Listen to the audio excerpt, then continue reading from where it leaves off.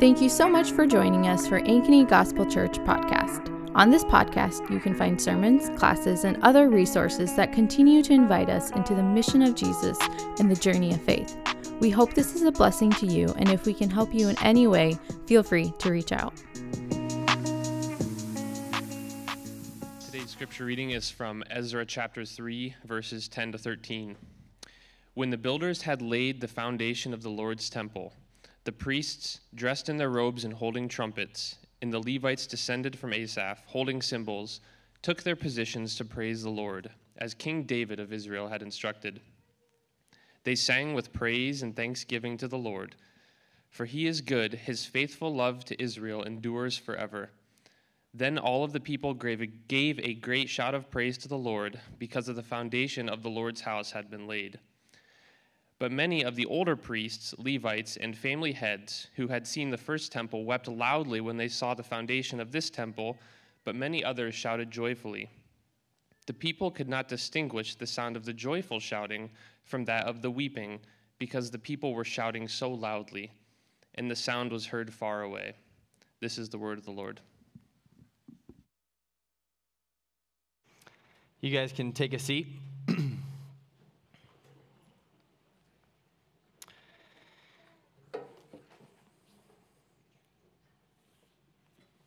Well, good morning. How is everybody? Tired. Good. One tired. Thanks for being honest. Appreciate it. As you're turning to Ezra chapter 2 and 3, I want to offer one word of encouragement and one reminder. One encouragement and one reminder. The encouragement is, God has you right now in your lives exactly where he wants you. In God's economy, in God's plan, in God's kingdom, nothing is wasted. Nothing is wasted. Your time isn't wasted. Your resources aren't wasted. Your relationships aren't wasted. Your pain isn't wasted. Your jobs aren't wasted. Your careers aren't wasted. Your life's not wasted. God has you exactly where he wants you. When you follow him, in Genesis, it says, at the end of Genesis, Joseph, who was thrown into slavery by his brothers and then raised to the top, he said, what man intends for evil, God turns it to good. And so I hope that's an encouragement to you today, that we can breathe. We can know that right here in this moment. Now, God might not call you here in this moment for the rest of your life. You might, change jobs. You might move. You might do whatever. Like, sanctification is a process of continual growth and continual stretching and continual going outside of your comfort zone. But right now, the Lord has you exactly where he wants you. And that's comforting to know that when you follow Jesus, when you look to Jesus, you are exactly where the Lord has you. So that's the encouragement. I hope that's been encouraging to me, especially the last week. Because it's tempting to think that something's being wasted. My time's being wasted, or my resources, my energies are being wasted. But that's just not the case when we follow Christ. The second is a reminder. The reminder is that we're planting a church. The chief end of man is to glorify God and enjoy him forever, as the saints of old used to say. And we still believe that, right? The purpose of a church is to glorify God and enjoy him forever. We say it at AGC, we say we love God, we love others. That's our purpose. We gather every week, and we gather in small groups throughout the week because we want to love God well, and we want to love others well. The first and greatest commandment, love the Lord your God with all your heart, soul, mind, and strength. The second is also, it is also the first greatest commandment. It's like whenever you ask somebody what their favorite flavor of something is, and they give you two answers, that's kind of what Jesus did when he said, these are both the greatest commandments, love God and love others. And so I hope that this is a reminder that what we're doing here at church every single Sunday isn't just another event to add on to the schedule or just another thing to attend. Rather, it is for all of us who are in Christ, the body of Christ, to lift our eyes up to see Jesus, to look at Jesus in his word, the whole of Scripture. And it's to come alongside each other, to bear one another's burdens with each other. And so that's why we meet weekly. That's why we meet in small groups. That's why we're doing all these things that we're doing, is because ultimately at the end of the day, we want to love God. We want to love others. That is it. That is all we're doing. And the result of that is evangelism. The result of that is making disciples. The result of that is talking to your neighbors, your coworkers, saying, hey, my life is radically changed because of what Christ has done. Also, I'm not alone, because there's a group of X amount of people that their lives have been radically changed by what Christ has done too. Come and check it out. That's what the church is. So encouragement, the Lord has you exactly where he wants you. And reminder, we're doing this for one purpose and one purpose only, and that is to love God and to love others. So I hope that the Lord was putting that on my heart this last week, and I wanted to share that with you. And since I have a microphone, I can, and you can't stop me. So Ezra chapter 2 and 3. Catching up, we're in the book of Ezra and Nehemiah. We're going to be taking the summer. We're going to be walking through the books of Ezra and Nehemiah. Originally, it was one book, and Nehemiah is actually at the end of the timeline of our Old Testament. So if you look at, your Bibles, it seems like it's near the beginning, right? You got like a little bit over here and then like a lot of it over here. It seems like it's near the beginning. The timeline of the Old Testament, Ezra and Nehemiah, is actually at the very end. So what happened was, Israel is led out of Egypt, through the Red Sea, into the wilderness, finally into the promised land. They set up a kingdom. They sin, right, over and over again. They don't keep to religious purity. They worship other gods. They're impure. They worship other gods. And so God takes Babylon and he scatters them in the exile. It's the punishment for their sin. And then Ezra and Nehemiah is this wave of returnees. So all these Israelites were scattered for generations. They didn't have a home. They didn't have a place to worship. They didn't have a community. And now Ezra and Nehemiah is the beginning of the return. After this book, there's 400 years of silence before Jesus comes on the scene. To put it into context, that's where Ezra and Nehemiah falls. Last week, Dave talked about Ezra 1, how the Spirit of the Lord stirred up the spirit of King Cyrus.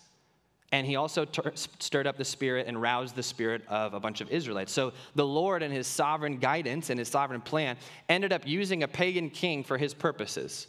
And so we have this first wave of exiles. Now we get into Ezra 2 and 3. If you have your Bibles, I want you to just look at Ezra 2, or like scroll through Ezra 2 if you have it on a thing. Just like look at it, glance at it, skim it.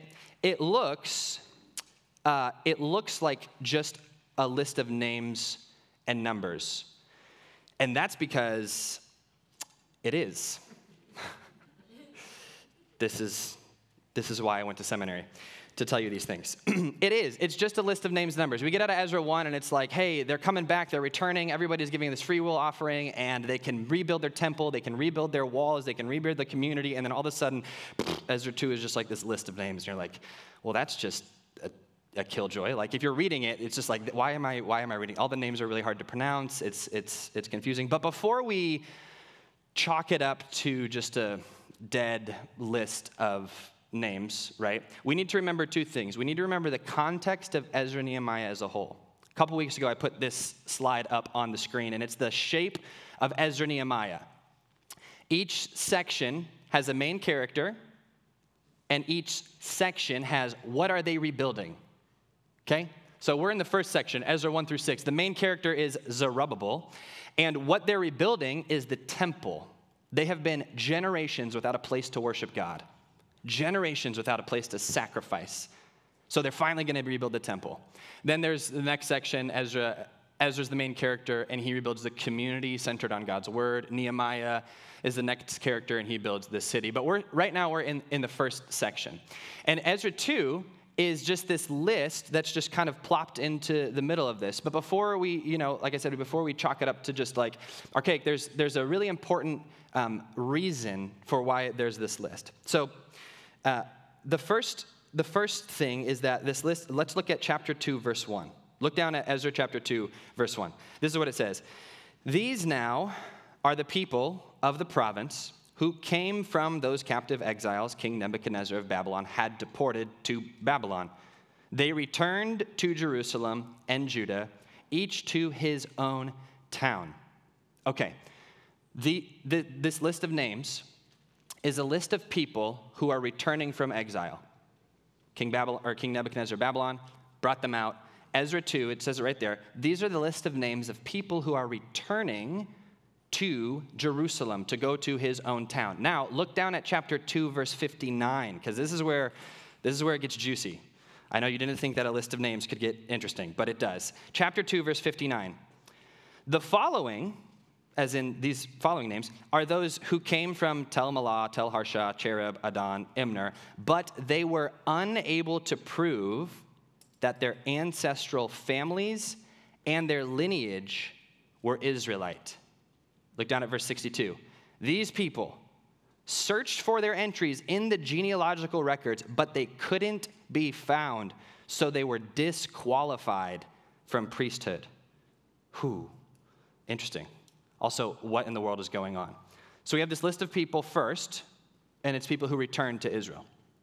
These are the people, these are the names, these are the numbers.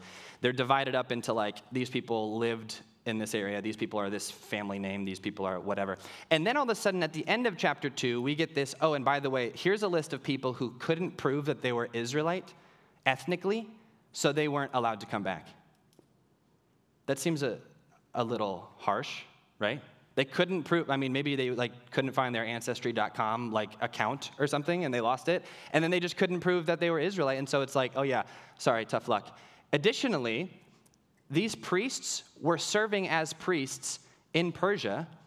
And not only could they not come back, but it says they were disqualified from the priesthood, which means in that moment, they lost their jobs. They literally were like, sorry, you can't prove that you're Israelite, so you are no longer a priest. What is going on here in chapter 2? Glad you asked. I'll tell you.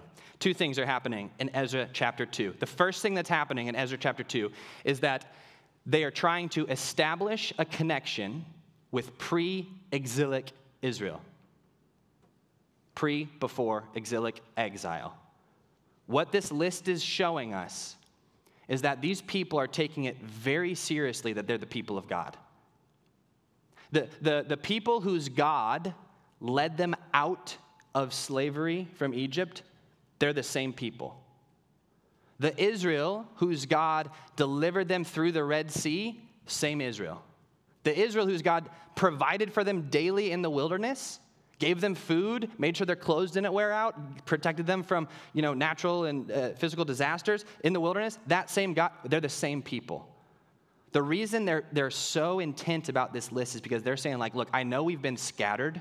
I know we messed up. I know it's been decades and generations since we've had an identity, but we are the same people who God provided for, Yahweh God led and provided for throughout those generations. So they want to establish that connection. The second thing that's happening in Ezra chapter 2 is they want to avoid the same mistakes as their ancestors. They want to avoid the same mistakes as their ancestors. What led Israel into exile in the first place? Sin. More specifically, the lack of religious purity. More specifically, worship of foreign gods. How did foreign gods get introduced to Israel? Primarily, a lot of ways, but primarily through marriages of foreign peoples. You're an Israelite woman, you meet an Egyptian man, you marry him, odds are he brings his Egyptian gods with him, you start worshiping them, the introduction into Israel of Egyptian gods. You're an Israelite man, you marry a Philistine woman, odds are she brings her Philistine gods into that relationship, therefore you're introduced to other foreign gods. The correction for that then, according to this, is that they wanted to, so you're Zerubbabel and you're Jeshua, you're these leaders, and what you're saying is that is what this lack of religious purity, this worshiping of foreign gods, this breaking of the first commandment, you shall have no other gods before me, led the people into exile in the first place. We don't want to make that same mistake again. So instead of making that same mistake again, we're going to make everybody prove that they're Israelite. No ifs, ands, or buts about it. You have to prove that you're Israelite. If there's a little bit of this in you, there's a little bit of this in you, none. You can't do it. So, in order to avoid the same mistakes, they demanded not just religious purity, but also ethnic purity, even, dare we say, racial purity. And this is the beginning of a tension we're going to feel in Ezra and Nehemiah. The tension of good motives and unintended consequences. Good motives, unintended consequences. Do you see that? Good motives. We don't want to, Jeshua and Zerubbabel are like, we don't want to make the same mistake again. So they're going to be really strict on, hey, you have to be Israelite in order to do this. Unintended consequences, some people are excluded from this. Maybe the Lord roused their spirit. We don't know. But now they're saying you can't come. Some people lost their jobs. They were priests, which means that they were doing the things that the Lord had commanded them, and they're like, yeah, but I'm so sorry. Get out. There's this exclusivism that is an unintended consequence of their good motives. Because think about, what is Israel supposed to be? Israel, the people of God, also us here today, are supposed to be the people in and through whom God's blessing reaches everybody else. They're supposed to be the nation for other nations. They're supposed to be the people for other peoples. They're supposed to be the ones that actually take care of the poor, take care of the sojourner, take care of the exile. There are literally laws in the Old Testament that say, by the way, there's going to be people who are really interested in Yahweh, and they're going to follow along. Make sure that you have laws for them to be included into this community. Ultimately, through Christ, not just the ideal Israelite, but also the ideal human, it is now in and through him and us that we are supposed to be this blessing for all nations and for all peoples. And what's happening here is Zerubbabel and Jeshua are saying, yeah, we don't want to make the same mistakes again, so we're actually going to exclude certain people. This is a tension. And we feel this tension a lot, right? Have you, maybe, I think we feel it. Have you ever felt this tension before? A good motive, unintended consequence. Let's start really, simple. Good motive, wanting to make people laugh, telling a joke. Unintended consequence, the joke falls flat and actually you kind of offended somebody, right? Was that one of those situations? Good motive, unintended consequence. Good motive, social media, connection, right? Connecting people together that you haven't talked to or seen in years. Unintended consequence. The list goes on, but comparison, jealousy, lust, anxiety, detachment. Good motive, wanting to help somebody understand something. Unintended consequence, kind of demeaning their knowledge and assuming that you know everything and they don't know anything. Could be. Good motive, wanting to get things done. I like to get things done. I'm task-oriented. Unintended consequences, people can sometimes not feel valued or maybe even used by you because they're in the way of you getting what you want to get done. Good motive, focusing on people all the time. Unintended consequence, maybe not focusing on yourself enough. Flip that. Good motive, focusing on yourself. Unintended consequence, not focusing on other people enough. Good motive, passion for what you love. Unintended consequence, arrogance, narrow-minded. Good motive, being in the world and not of the world. Unintended consequence, getting more and more scared of the world, and therefore separating ourselves from the world, thereby eliminating any ability to make disciples. Good motive, Christian community. Small groups, Christian friends, church. Unintended consequence, if we're not careful, a holy huddle that is insulated and ends up not interacting with or even knowing unbelievers and therefore having little to no kingdom impact. Do you feel that tension? We have good motives a lot of times, and if we're not careful, if we're not asking the Holy Spirit to guide us, if we're not following the Lord, there can be unintentional consequences that we are not even aware of that can actually be very detrimental. It starts here in Ezra 2. This is a very small glimmer in Ezra 2. It's going to get more and more escalated until the point in Ezra 9, which we're going to get to in a month or so, where literally there is a direct order for thousands of people to divorce their wives and leave their wives basically as single mothers. Good motive, Unintentional consequence. This tension that we feel in our own lives and that we see in Ezra and Nehemiah is a tension that, one, isn't going to be resolved in Ezra and Nehemiah. So I'm sorry if you guys like, resolutions, you like happy movies, you like everything ending in a major key. Ezra and Nehemiah is not your book. But also, it's never going to be ended in our life. This tension is never going to end in our lives. We feel this all the time. So how do we walk in that? Well, that's exactly what we do. We walk in it in wisdom. This is why the Lord says to live by faith, not by sight. And this is why we have to rely on, one, the Spirit to guide us, but then two, each other, this Christian community. Where were Zerubbabel and Joshua's friends when they were saying like, hey, they can't come? It's like, wait, aren't we supposed to be the nation that's for other nations? Why aren't we including them anymore? This tension of good motives and unintentional consequences. All that from a list of names. Who would have thought? That's Ezra chapter 2. Turn the page. Ezra chapter 3. So this group of people, they get into Jerusalem, or the Promised Land, Israel. The first wave of exiles is back. They're settling into their own homes. They literally unpack their bags into their homes, and the first thing they do is, they go to Jerusalem, which is where the temple used to be, and they have a worship service. That's the first thing they do. They say, hey, okay, unpack your bags, great, let's go. They go to Jerusalem, they have a worship service. They build an altar, and they sacrifice burnt offerings to the Lord on this altar, as prescribed in Moses, which is like Genesis to Deuteronomy, the Pentateuch.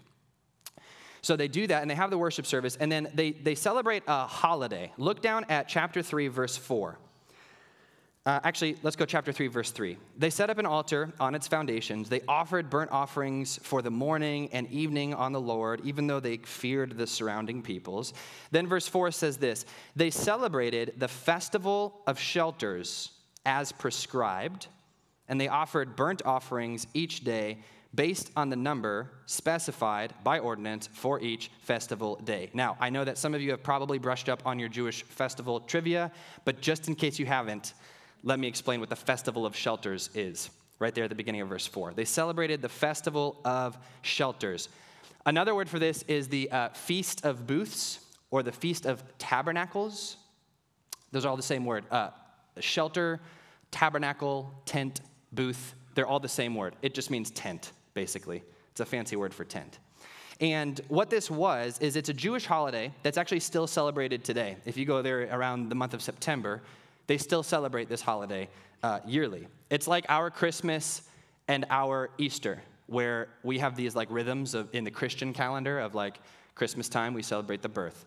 Easter time, we celebrate the resurrection. It is that for them. And its origins come from Leviticus 23. If you want to have some fun reading later, go read Leviticus 23, and it prescribes what to do on this festival, on this feast. What to do. And the reason, basically what they were supposed to do is they were supposed to sleep in tents for 7 days. They were supposed to camp out. So what they do today, actually, if you go to Israel today, they have their homes, but then literally in their backyard or on their roof, they'll just set up a tent and they'll sleep under it for 7 days. The reason for this is to be a physical reminder of when they lived in the wilderness and they had to sleep in tents. Remember, they're in Egypt, they're in slavery, they get out of slavery, they're in the wilderness for 40 years. Where did they sleep? They slept in tents. So now that they're in the Promised Land, God is saying, this festival, this holiday, is basically saying, hey, I want you to physically remember for 7 days where you came from, the wilderness. I want you to remember that you had a need. You needed God to provide for you daily. And also, I want you to remember that God was faithful in those moments. God was faithful in the wilderness. So this Feast of Shelters, this Festival of Shelters, is reminding us that God was faithful in the wilderness. He will be faithful to us again today. God is faithful in the wilderness. He will be faithful to us in our lives again today. It shows a need and it shows a provision. And then the chapter 3 continues, and it basically, these people set up the foundation of the temple. So they built an altar. They celebrated the Festival of Shelters, which we'll talk about more in a second. Then after the Festival of Shelters, after the 7 days were up, what they did is they built the foundation of the temple. Once the foundation of the temple was laid, there were 2 responses. Everybody was freaking out. This is great. This is the best day ever. We finally have a place we can worship God. And the other group of people, the elders, which is just a nice way to say the old people who saw the first temple, they were crying. They were weeping. Why? Because they remember the first temple. What happened then? Thunder, smoke. The foundations of the temple shook. Thousands of sacrifices, jubilee, celebration, all of these things. And then they're here at this one, and they're like, it's not the same. So why is it that when Israel returns to the land, the first thing they do is celebrate this festival? The first thing they do is worship. The reason is because it acts as a physical reminder of God's faithfulness. They did not have this, remember, they did not have the Spirit of God reminding them. They did not have the Spirit of God indwelling their hearts, correcting them, convicting them, reminding them. And so they needed to do that. So this shows our need for a new covenant, right? They had to do this over and over and over again. So why don't we do this? Why don't we go in our backyards once a year and put up a tent and sleep in our backyard? Some of you are like, why can't we do this? Like this, that would be great. And others of you are like, ew, tents? No, thank you. And so why don't we do this today? Well, the reason that they did it then is because it showed them the need for a new promise, a new covenant, a new testament. What that festival did, and by them sleeping in that tent for 7 days, it said, I'm going to remind myself of when I was in need, and I am going to anticipate when God actually tabernacles, dwells among us. That word tent is the same word used in John 1 when it's talking about Jesus. In the beginning was the Word was with God, the Word was God. The Word came and it dwelt among us. That word dwelt, same word as tent, as shelter, as tabernacle. Jesus has tabernacled among us. Jesus has dwelt among us. So while they were there year after year, sitting in these tents, waiting for the presence of the Lord to be fully realized, we now, through Jesus, who's the ideal Israelite and the ideal human, now have the presence of God in our lives, literally living, dwelling, tabernacling among us. And so I hope it's easy to see how this text can affect our lives. On a large scale, this text shows us a tabernacle is not enough. A simple yearly ritual of sleeping outside for 7 days is not enough. Something more is needed. A new temple isn't enough. There was crying and weeping.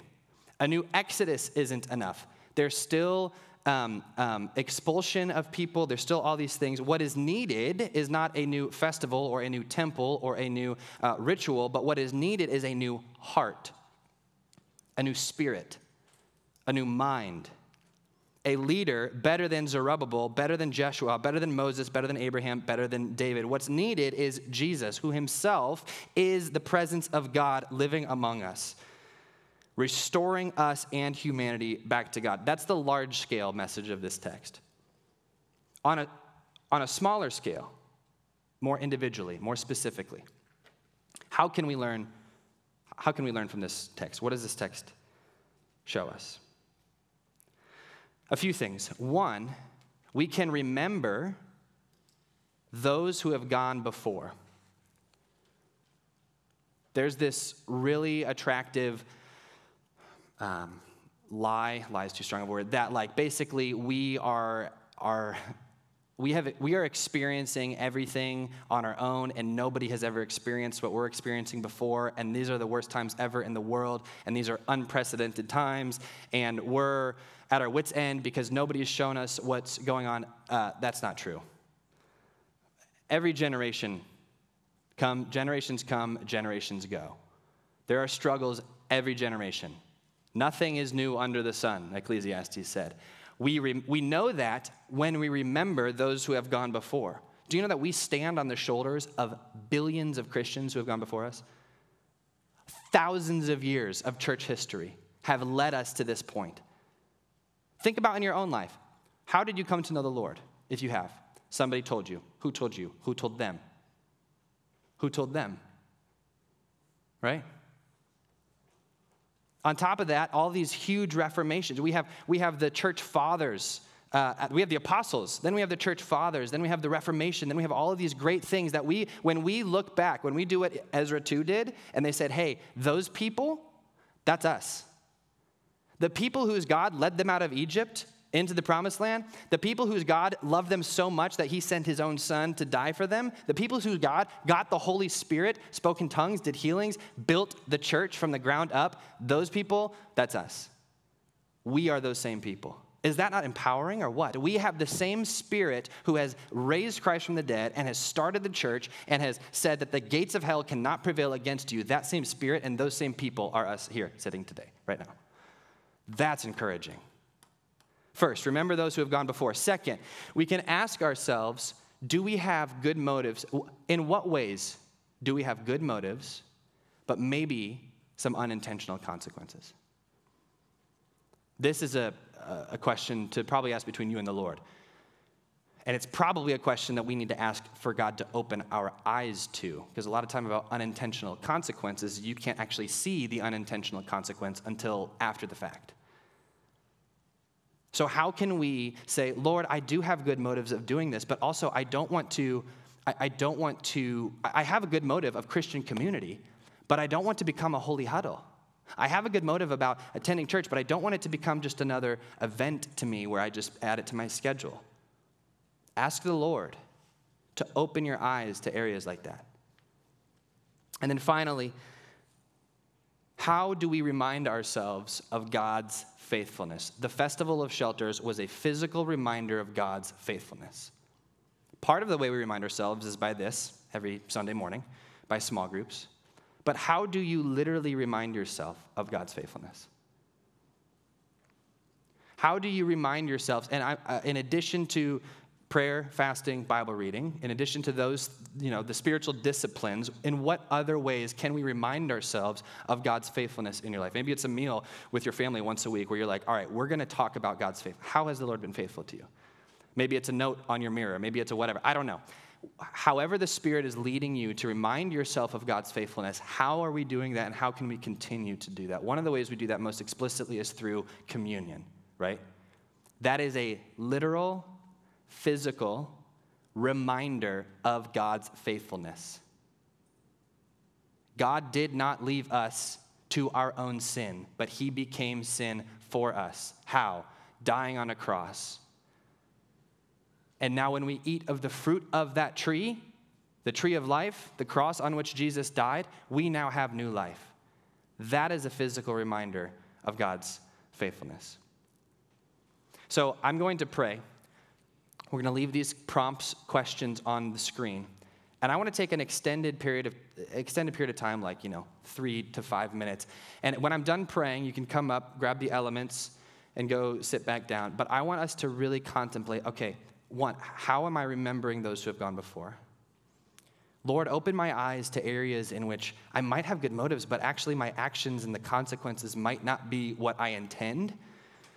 And then 3, Lord, prepare my mind to have, remind me of your faithfulness.